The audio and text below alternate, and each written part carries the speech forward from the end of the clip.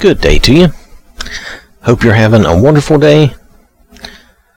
We are reading in the book of James. Now, last time we read chapter 4, and at the end of chapter 4, there's the final verse. The last verse is verse 17. So any person who knows what is right to do, but does not do it, to him it is sin. So, this applies to all of us, and it's a very broad but wise way of looking at our lives, because as we learn and grow in the Lord and we know what is right to do and we don't do it, it is sin. That is wrong. That is not the way we should be. That is not what we should do. So then that's going to lead into this next part, though. James chapter 5. Now this is the last chapter of James. And we're going to start here in verse 1. Come quickly now, you rich who lack true faith and hoard and misuse your resources. Weep and howl over the miseries, the woes, the judgments that are coming upon you. Your wealth has rotted and is ruined, and your fine clothes have become moth-eaten. Your gold and silver are corroded, and their corrosion will be a witness against you, and will consume your flesh like fire. You have stored up your treasure in the last days, when it will do you no good. Look, the wages that you have fraudulently withheld from the laborers who have mowed your fields are crying out against you for vengeance, and the cries of the harvesters have come to the ears of the Lord of Sabaoth. Now this is not Sabbath, it is Sabaoth. Sabaoth? I don't know how to pronounce that. It's Sabaoth. And I'm not sure if that's intended to be the Lord of the Sabbath or not. Let me see. There is a note here. Now here, this says the Lord of hosts, sovereign God, Lord of the armies of heaven and earth. So, basically, the cries of the harvesters have come to God, the Lord of hosts, sovereign God, Lord of the armies of heaven and earth. On the earth you have lived luxuriously and abandoned yourselves to soft living and led a wanton pleasure No, I did not read that right. I'm sorry. Pardon me. On the earth you have lived luxuriously and abandoned yourselves to soft living and led a life of wanton pleasure, self-indulgence, self-gratification. You have fattened your hearts in a day of slaughter. You have condemned and have put to death the righteous man. He offers you no resistance. So, here we're talking about, now James is talking about, James is specifically talking about rich people, and then he's not just talking to just any rich people, but even if we cut out the amplification, let's just leave out some of the extra stuff, and you read this. Come now, you rich, weep and howl over the miseries that are coming upon you. Your wealth has rotted and is ruined, and your clothes have become moth-eaten. So, your wealth, your earthly wealth, all this stuff here on earth, it is, it's transitory. It's very limited, and it's not going to always be there. Plus, we know that the world is always trying to take whatever you have. It's always eroding at your wealth anyway. But your gold and silver are corroded, and their corrosion will be a witness against you, and will consume your flesh like fire. You have stored up your treasure in the last days. Okay? You have stored up your treasure. You have hoarded everything up. You've just hoarded it all to yourself in the last days. And we are in the last days. Since Jesus has risen to heaven, we are in the last days. The last days will end when Jesus returns and takes us all home. Now that's just a way that this is phrased, and that phrase is used throughout the New Testament, that we are in the last days. And Jesus could return any time. So, he's really trying to talk to these rich people who are, well-to-do, and we're talking rich people because they have laborers that they pay, and you can apply this to companies and corporations now. They have laborers that they pay who are doing the work for them. They have harvesters who do the work for them. Meanwhile, the top people, the owners, the board members, and we're not saying everyone, because I am not in any way trying to say, every person is evil, greedy, wrong. No, I don't know that. I'm not God. I can't judge those people. I'm not saying that. And I don't think James is saying that. However, he is saying that if you are doing this, if you're one of these wealthy people and you're just hoarding things up and you're, and we think of it as kind of a Scrooge type of thing. You're hoarding stuff up for yourself, and then you're not paying your laborers and you're not paying your harvesters, and, you're not treating people fairly. Okay, and you can think of this, and I think of that as a Scrooge type thing. Now I've got that thought in my head, and it's kind of funny because that's how I think of Scrooge, but it's not funny for the person doing this. For the person doing this, that is so harmful to their spirit, again, to their emotional and mental well-being and their spirit, and it puts them at odds with God, and they're in the wrong frame of mind, and it removes a lot of love from them, which they could have. They could have that love. And here, James is just talking about people who are this way. Again, we're not saying everyone's this way. I'm sure there's a temptation to be this way. I'm not rich like that, so I have no idea. But I imagine, like I've said before, I believe that with a lot of wealth and resources comes a lot of temptation. And so there would be this temptation to hoard things up. Well, I've got to protect what's mine. I can't let everybody just take it away from me. And there's that mentality. And I understand that temptation. I do. So even though I don't have anywhere near that kind of stuff, I do watch out for me and my family, and I try to make sure that we are at least maintaining, ourselves in a reasonable manner. I wouldn't want us to go backwards in life and have less, but if the Lord wills that, if that was for some reason something that happened that needed to happen, then we would just have to deal with it. But, I don't think that is the Lord's will for us, but sometimes these things do occur. Sometimes we need to learn certain lessons. So, but here these folks, James is talking about people who have on the earth, they've lived luxurious lives, wanton pleasures for themselves, just self-indulgence and self-gratification. They've fattened their hearts in a day of slaughter. And that's because they have just lived off. Now, well, we won't get into all that, but maybe we will. But the thoughts are hitting my head.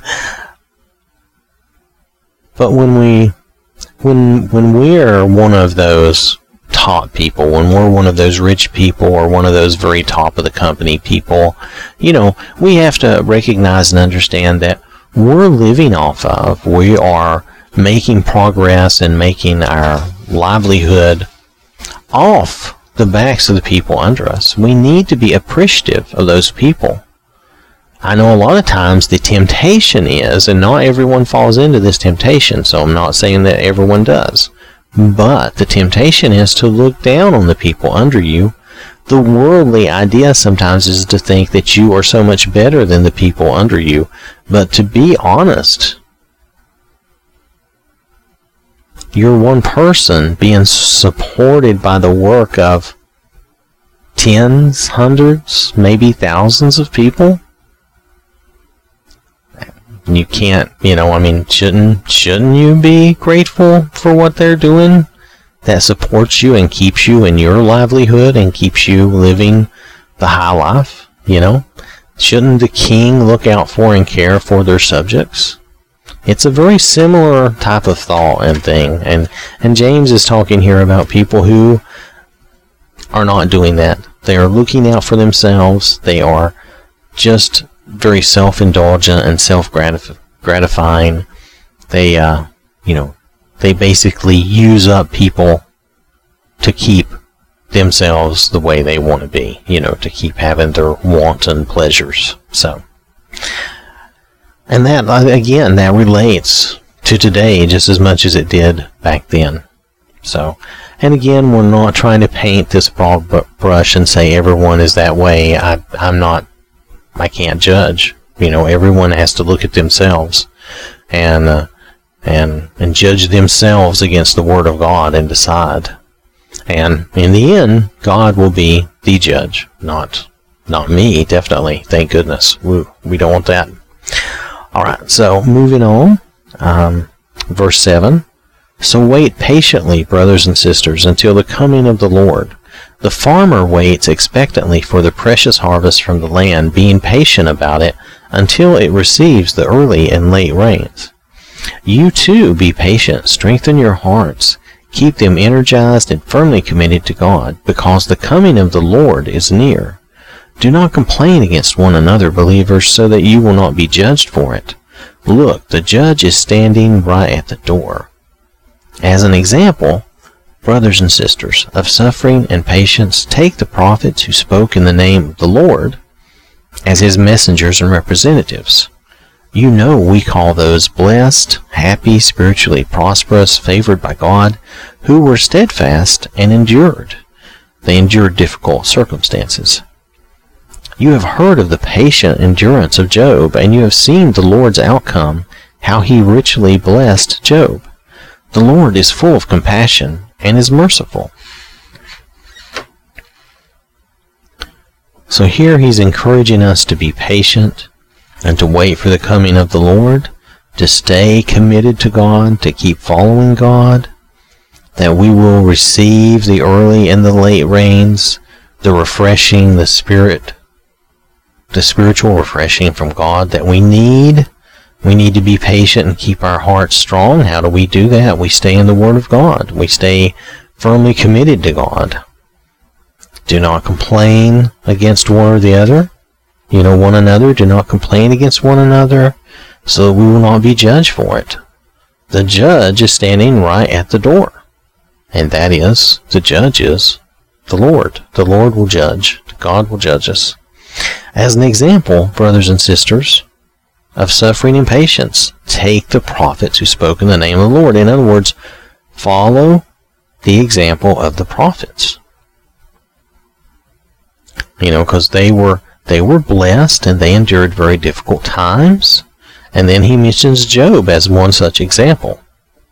And the Lord is full of compassion and is merciful. But above all, my fellow believers, do not swear either by heaven or by earth or with any other oath, but let your yes be a truthful yes, and your no be a truthful no, so that you may not fall under judgment. We don't need to swear and promise and have oaths. We just need to be honest and straightforward. Let our yes be yes, let our no be no. Is anyone among you suffering? He must pray. Is anyone joyful? He is to sing praises to God. Is anyone among you sick? He must call for the elders, spiritual leaders of the church, and they are to pray over him, anointing him with oil in the name of the Lord. And the prayer of faith will restore the one who is sick, and the Lord will raise him up. And if he has committed sins, he will be forgiven. So this is an important thing that we should do.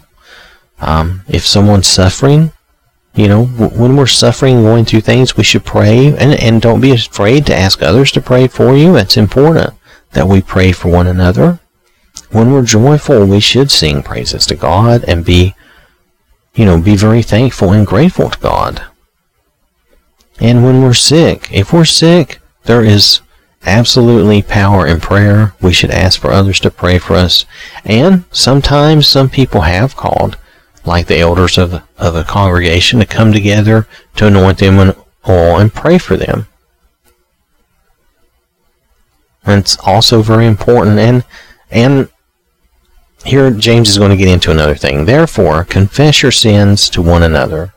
It's your false steps, your offenses, and pray for one another that you may be healed and restored. Oh, well, James is going to say all this better than me. So we'll go ahead. The heartfelt and persistent prayer of a righteous man or believer, they have in parentheses, is able to accomplish much when put into action and made effective by God. It is dynamic and can have tremendous power. So this is a statement that we all know. The heartfelt and persistent prayer of a righteous man is able to accomplish much. That's why prayer is so important, that we pray for one another, we pray for our families. And here he's going to give an example in verse 17. Elijah was a man with a nature like ours, with the same physical, mental, and spiritual limitations and shortcomings. He was very much like us. And he prayed intensely for it not to rain, and it did not rain on the earth for 3 years and 6 months. Then he prayed again, and the sky gave rain, and the land produced its crops as usual. My brothers and sisters, if anyone among you strays from the truth and falls into error, and another one turns him back to God, let the latter one know that the one who has turned a sinner from the error of his way, will save that one's soul from death and cover a multitude of sins. That is, obtain the pardon of the many sins committed by the one who has been restored. So I want to back up here. The example of Elijah being the example of the heartfelt and persistent prayer of a righteous man or believer. And he gives the example of Elijah. Elijah was very much a man like us, and he prayed. He had the same shortcomings and limitations that we do, and he prayed, and God held back the rain. It did not rain for 3 years and 6 months. So it shows the power of prayer.